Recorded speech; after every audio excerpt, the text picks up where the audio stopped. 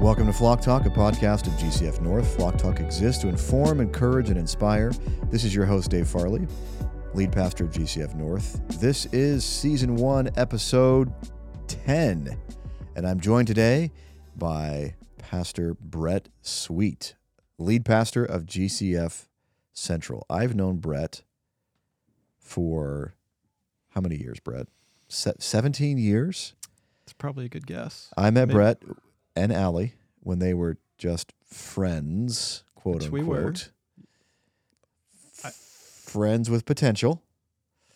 This was back in the fall of 05. That's when we first met. Or was it spring of 06? Somewhere around there. It was probably the fall of 05, maybe. I'm not sure. Yeah, Brett was a student at Eastern Washington University, and I was a new pastor at GCF. And now here we are. Look how far we've 17 years later. So, Brett, where are you from? I grew up in Chewelah, Washington. So, And what were you known for at Chewelah? Golf? it probably depends who you're talking to. He was that guy that was the good golfer? Well, there were several good golfers at Chewelah at that time. I don't know.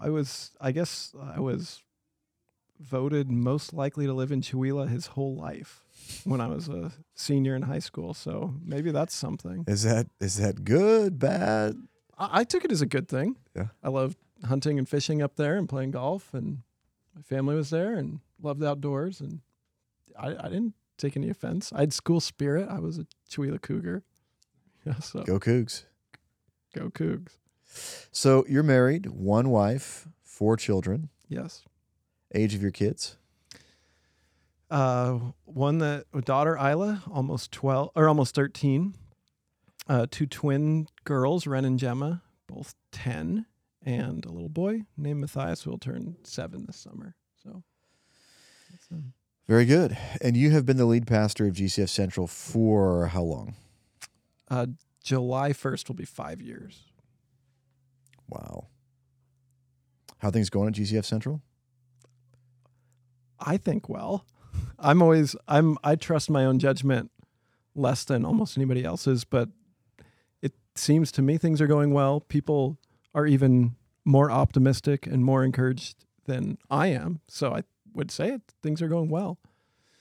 It's ministry is always challenging everywhere, and ministry is always encouraging everywhere in some way or another. So I'm more encouraged than discouraged for sure. And the people at GCF Central are wonderful, and I love being one of them. So GCF has been around for quite a while, 21, 22 years, I think.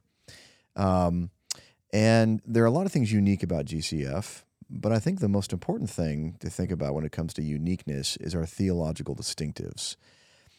These are the things that make GCF unique, not better, but unique or different. And every church has theological distinctives. We want to make sure that those are clear for anyone who's considering becoming a part of us. And I want to talk to Brett about our theological distinctives. And I should probably quiz him right now and ask him if he can list all of them without looking. What are they, Brett? Well, there's 7, is what you were just talking before we came on air. The first one is our commitment to the authority and sufficiency of Scripture. The second one would be gospel centrality. We're committed to gospel centrality. Third would be we're committed to Reformed theology. Fourth, I think, so I might get the order wrong here, we're committed to complementarianism or complementarity, which is men's and women's roles, which we'll talk about. Fifth, the real mouthful, is we're committed to continuationist pneumatology. Sixth, we're committed to the local church, what that means. And seventh, we're committed to elder governance. Okay, so those are the 7 things that make GCF distinct. Although we are not alone in these convictions. There are many, many, many churches that would affirm that these 7 things are really important to hold on to. Let's talk about each one. The first one is we are committed to the authority and sufficiency of Scripture. What does that mean, Brett? Well, it functions as the most important one ultimately. because if God's word is not God's word, then there is no authority in the Bible, and there's no reason to believe anything that's written in it. But all of the other theological distinctives, and indeed, I would say our whole statement of faith flows out of the fact that Scripture is God breathed out by God, and if it comes from God, it has to be without error. And if it's without error, it has to be binding in its authority. And if God has chosen to speak, then we have what we need from what he tells us. So the authority being that whatever God says, that settles the debate. It's not, we don't pull out some other philosophy or psychology or anything like that and weigh them as if they have equal value. The Scripture, what Scripture says it means, and we have to rest there. And then sufficiency being that we don't need anything else to be conformed to the image of Christ and to live lives of godliness. That's not to say other things aren't helpful, other books aren't helpful, but the Bible is enough. If that's all we had was the Bible, we have more than we need to know God and obey him and be his people and be saved by him. Why is the authority of Scripture such an important issue these days? It's always been important. It's always important. It's always been important. Yeah. But increasingly, I'm convinced that it's really, really important in our cultural moment. And why? Yeah, it's always important. I mean, that's the reason is we know nothing unless God reveals things to us. And God has revealed himself in Scripture.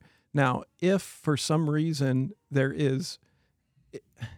if the authority of Scripture is not precisely that, it's not authoritative, then we are tossed and blown by every winds of doctrine. And that's what we see, sadly, among Christians, and I'll put those in air quotes, because our culture is increasingly anti-Christian, it's increasingly anti-authoritative, and therefore the winds of Scripture are directly opposed to our culture. And so the pressure is great. The pressure to hold to what the Bible says about anything is no longer easy. You are not going with the flow by saying you believe the Bible and that we're going to follow the Bible. And so obviously that's all of human history, but it's particularly public, and the stakes seem higher in the United States than they probably ever have over that particular issue. Yeah, the Bible is very, very clear on a couple of key cultural issues that make Christians very unpopular. Mm-hmm. For instance, gender and sexuality. Yep. Homosexuality. The Bible is very clear that Jesus Christ is the only way to God. Yep. The Bible is very clear that in marriage, men are called to lead and wives are called to follow. And the Bible is very clear that in the church, only men should be elders. And saying those things is going to increasingly get us into trouble with culture and going to bring persecution. So I'm convinced if we're not really, really clear on the authority of Scripture, the inerrancy of Scripture, we will cave when the pressure mounts. And the pressure is mounting every day. Every day it mounts. And so it is significant that this is the first distinctive because everything else really flows out of this first distinctive. Next distinctive is gospel centrality. Now, how do people, you think, misunderstand this particular distinctive? That's a good question. I think that probably it's misunderstood by Christians, sincere lovers of Jesus, by thinking that if there is good news somewhere in a sermon or in a book, then that's gospel-centered. But that's gospel included or gospel believing, but it's not necessarily gospel-centered. So gospel-centeredness, we're saying that we want everything, and obviously we don't do this perfectly, but our goal is for everything to flow out of who Jesus is, what he's done, the fact that we're saved by grace alone, by believing in him. That's That's what we mean by gospel-centeredness, and that can impact literally every part of our lives as Christians and as a church corporately and collectively. So a church that does altar calls, are they gospel-centered? Possibly, Possibly. but not necessarily. Okay. If someone is constantly talking about the good news of the sovereignty of God, is that gospel centrality? We'll talk about the sovereignty of God in a minute, and that is good news, but that is not necessarily gospel-centeredness. Is it true that Jesus is on every page of Scripture? What do you mean by is Jesus on every page? If we're looking for his name, of course not. Of course not. If we're... I'll ask the question this way. Is it possible to preach the gospel from every page of Scripture? Yes, it is. But if he's not mentioned, so the book of Esther never mentions Jesus. Oh, yeah. I've preached through Esther, so you're putting me on the spot here. So how can someone be gospel-centered from the book of Esther? Well, we could say that Esther as a whole we're in this tension in the book of Esther of how are God's people going to survive? How are they going to make it with a hostile culture trying to annihilate them literally? And what's the solution? God intervenes, he acts, even though his name is not even in the Bible, in Esther, God's not even mentioned.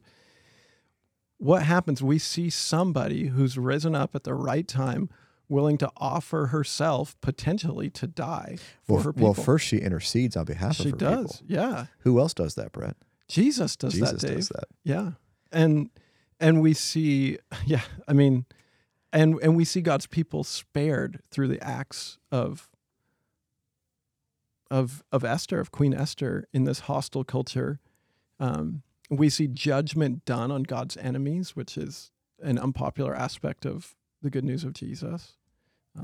And we see that God is just and gracious to people who weren't necessarily seeking him. So you and I both agree that this distinctive means that we can, in fact, preach Christ from all of Scripture. The whole Bible tells one story about Jesus from beginning to end.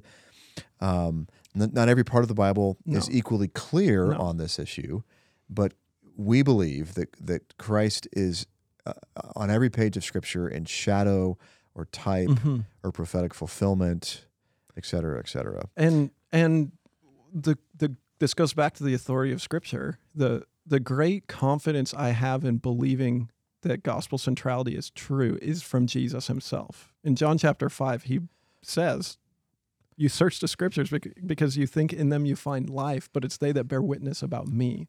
So, and then if in the context, he mentioned, and then same with Luke 24, you see Jesus mentioning every genre of Scripture from the Old Testament, saying, these are about me. So it's not where's Waldo, but it's not terribly far off sometimes either. Right. Because Jesus says it's about him. And again, not that GCF has the corner on this insight. No. Yet, sadly, there are churches out there that are gospel committed. They will defend the gospel all day, which we're thankful for. At the same time, they are not committed to preaching Christ from all of Scripture every Sunday. They're not committed to singing gospel-centered songs. They're not committed to their counseling ministry, their small group ministry, their discipleship group ministry, really revolving around the gospel. So, and again, we're thankful for churches that will defend the gospel with us. But that's not enough. We think that gospel centrality means that every ministry of this church needs to be motivated by, driven by, empowered by the person and work of Jesus Christ. And thankfully, that insight is becoming more and more popular.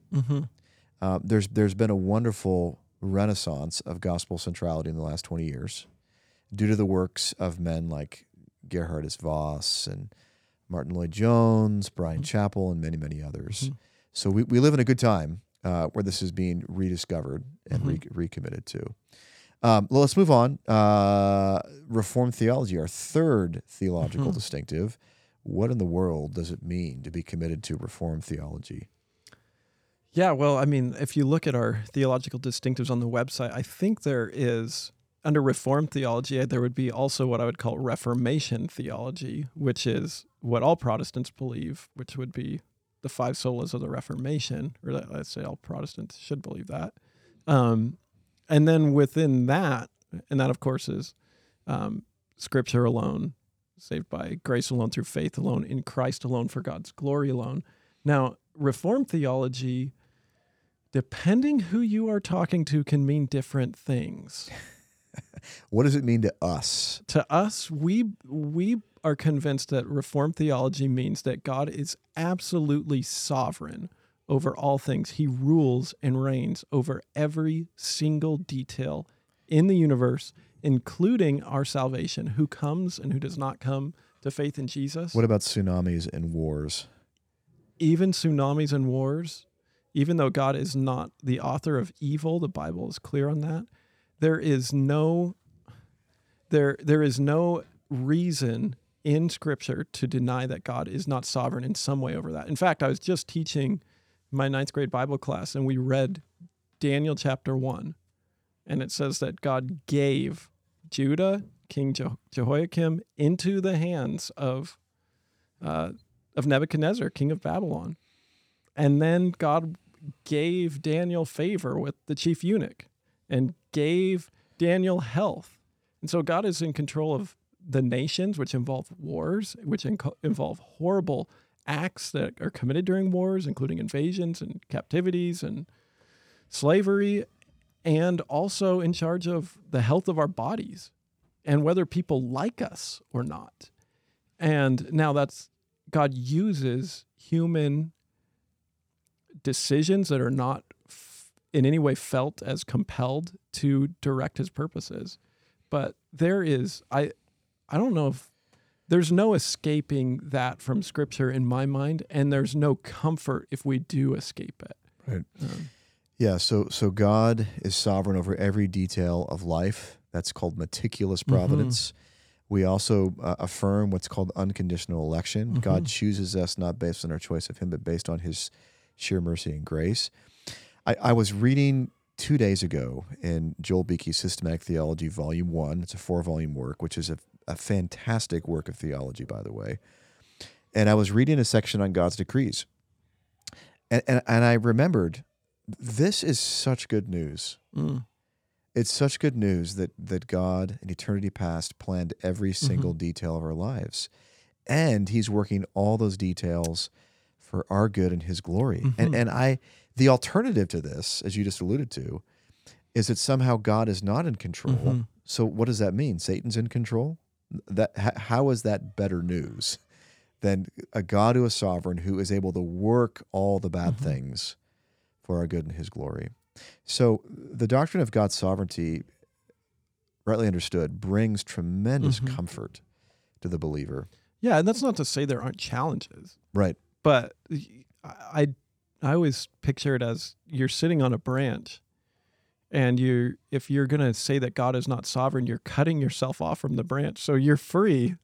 You think you're making yourself free, but you're just making yourself free enough to fall and with no comfort and to hurt yourself. And we could say so much more about this. We could talk about free will and Arminianism and all of the questions that come up on the subject, which we're not going to do right now. But Brett, what are 1 or 2 good books you'd recommend to study this issue of Reformed theology more, besides Romans chapter 9? Yeah, Romans chapter 9. I love Anthony Hoekema's book Saved by Grace, as far as the way the whole doctrine of salvation works together. Wayne Grudem's Systematic Theology is a great first step into exploring God's sovereignty. Most quote unquote reformed systematic theologies, I end up getting these chapters and I read them and they end up being comforted, whether it's Robert Raymond's or Michael Horton's or fill in the blank. I would also recommend the superb book 40 Questions. It's a wonderful book. Yeah. Is it on Calvinism or Reformed theology? It's on Calvinism. Yeah. He would.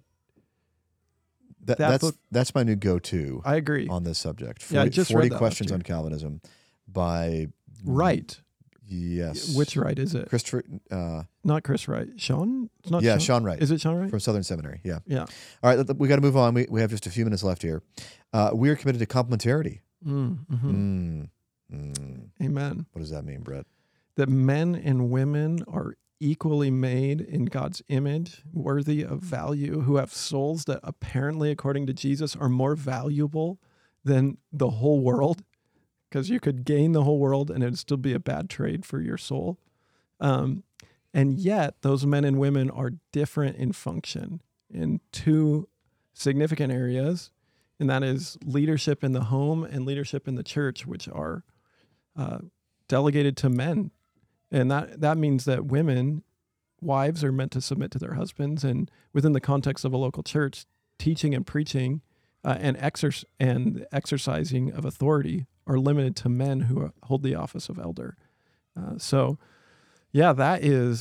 probably more controversial now than Reformed theology. Although what's interesting about this is that every denomination in church history affirmed this until probably 40 or 50 years ago. Although you could say that the Foursquare, I was going to say Assemblies of God, which was started by a woman, Amy Sylvan McPherson, back in the 20s. Yeah, that's the one exception. But before the 20th century, every denomination in church history taught this position because the Bible is very, very clear on this, from Genesis 1, Ephesians 5, 1 Timothy 2, Galatians 3, that there's equality of value but difference in function. And I think often Christians are embarrassed by this teaching. But God has made us different to complement one another, and that's wonderful. And we should celebrate this, not be embarrassed about it, celebrate it, rejoice in it. And more as our culture is incredibly confused on these issues of gender and sexuality, we have a model in the Bible that produces joy and life and human flourishing. And so we think this is very important. It's not as important as the Trinity or the virgin birth or the resurrection of Christ, but nonetheless, it is important because it does have lots of implications for how families function and how the church functions. And I think, and I know these people are out there. I know there are egalitarians who are the people that would disagree with complementarians. I know that there are egalitarians out there who hold tenaciously to the authority and sufficiency of Scripture, but I have not encountered them personally. I have not had a conversation with an egalitarian that sooner or later doesn't, when it boils down to, it's like, well, Paul, we're not even sure that verse was originally in 1 Corinthians. Or I don't think Paul really actually meant that. And so it goes back to that first point almost every time in every conversation I've had over this topic, because as you said, Dave, Scripture is so clear on this. And it's a historical fact that's not disputed, that every denomination in the 20th century that initially caved on this issue has now caved on the homosexual issue. That's a fact. And it's because it's a very similar hermeneutic that denies the authority of Scripture. Now, is that a necessary move? No. Does every egalitarian make that move? No, fortunately not. Praise the Lord, yeah. But it is a fact that every denomination who compromised on this issue 40 years ago, PCUSA, ELCA, American Baptists, etc., they've all eventually compromised on the gay issue. And that's no coincidence. All right, moving on to the next one. We're committed to the local church. So is that before the spiritual gifts, Dave? Did I skip one? Oh, I skipped one. We are committed to continuationist pneumatology. That's a mouthful. That is a mouthful. In the world does that mean? I hear people talking about that, using that language all the time on the streets. No. Maybe in Chihuahua. No. I've never heard anybody on the streets talking about continuationist pneumatology. So continuationist, meaning that things continue. Pneuma from the word for breath and spirit. So the continuing work of the Spirit. We would say that all the gifts of the Spirit that we see in Scripture continue. We are not cessationists, which teach that some gifts, the miraculous sign gifts, have ceased with the closing of the canon, even though many of the people we love and respect would disagree with us on that. I don't see any evidence of that. And again, for me, it's philosophically, I could become a cessationist, but it becomes the authority of Scripture for me again. So I end up being a continuationist. So we believe that there are Christians in this world that have the gifts of speaking in tongues and interpreting tongues and prophesying and words of wisdom and words of knowledge and healing. Now, how that works at GCF is a bigger question for me that I have not figured out what that looks like, but I am convinced that it's scriptural and that it's true. And this one actually has become less controversial. It has, yes. So 50 years ago, there were a lot of folks in our camp, the conservative evangelical reformed camp, who would have been cessationists. Yes. But because of the work of men like D.A. Carson, Wayne Grudem, and Sam Storms, and many other scholars, it's hard, not impossible, but hard to find scholars today that are cessationists because the arguments have been destroyed by several respectable conservative evangelical scholars. So this one is not as controversial as it may have been 30 or 40 years ago. Let's move on. 2 left. We've got a few minutes left. 2 minutes left. A minute on each one. Oh, more than that. Let's do an hour on each one, Brett. Or not. Maybe not. Number 6, we are committed to the local church. Yeah. Isn't everyone? No. Explain. No, we think the local church is God's plan for advancing his kingdom. There's some mystery in how the church and the kingdom are not quite identical, but there's significant overlaps. The church attests to the kingdom and so forth. But the local church is an outpost of God's eternal kingdom, his universal church. And that means that we as Christians should build our lives around the local church. Jesus died not for random people, but for specific people. He knew all of Brett Sweet's sins and died for Brett Sweet. And if he knew all the specific sins of Joe member at that church, then I should care for that particular person as well and actually know them. And so in the local church, we see the place where you can be an obedient Christian, where you can actually hear the preaching of God's word week in and week out, where you can actually love your neighbor and not just say you love them and then walk away when things get hard, which is still a challenge in our church. A place where church discipline is in existence along with the practice of baptism and the Lord's Supper. So the local church is where it's at. It is the hottest show in town for the Holy Spirit. So Charles Spurgeon said that the local church is the dearest place on earth. Yeah. And that's because, as you're saying, the local church is this little outpost of the future coming kingdom. It's a little outpost of heaven where God's Spirit is the most manifest. The local church is the temple of God, where God's presence dwells. It's where the gospel is preached. The kingdoms or the keys of the kingdom are used to open and close the doors of the kingdom through membership and discipline. And a lot of folks would affirm this, especially in our churches. But the question is, are they really building their lives around this central reality? And our passion is that people would build their lives around the church, because this is the main thing that God is doing right now in the world, is he's building his church. And getting real practical, this means that we as Christians have the great privilege of making sacrifices to be here on Sunday, to show up to small group, to give our resources. The local church will endure forever, but your kids' softball will not. And I love sports like you do. I do like you sports. love golf. Yeah, I don't play as much as I once did. I think we would both agree that sports are great. We should be involved in sports. But there is this massive idol of sports in our culture right now that does keep a lot of the saints away from church. And we really want to encourage folks, because of what the church is, to build their lives around the church, which means saying no to activities that interfere with church on a regular basis. It's obviously okay to miss every once in a while. Yeah. but probably not more than a handful of times a year.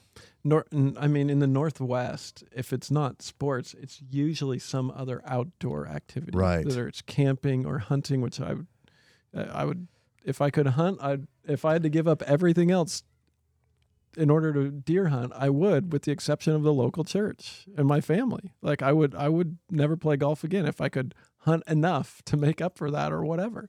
But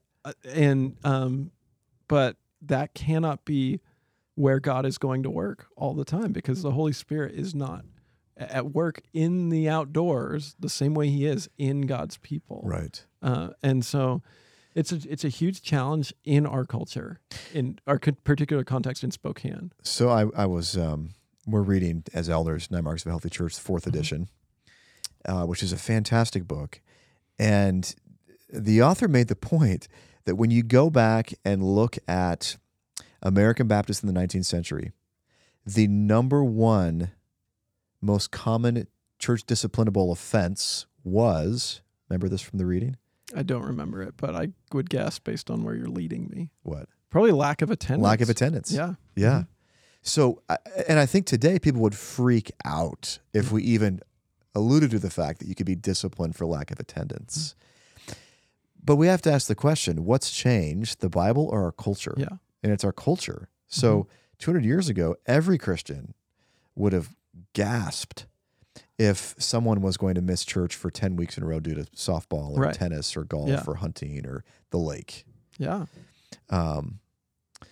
So the Bible makes it very clear, Hebrews 10:23-24, that we should not forsake the assembly of the believers. So all we're trying to say with this value is we really, really, really want people to get a vision for the centrality of the church, giving to it, serving in it, building their lives around it, even though it's imperfect.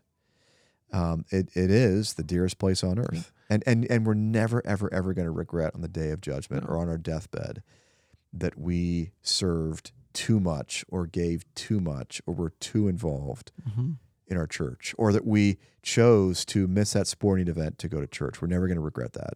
It's crazy when you think about it, the idea that the Holy Spirit, that Jesus by the Holy Spirit is present where 2 or 3 are gathered in his name.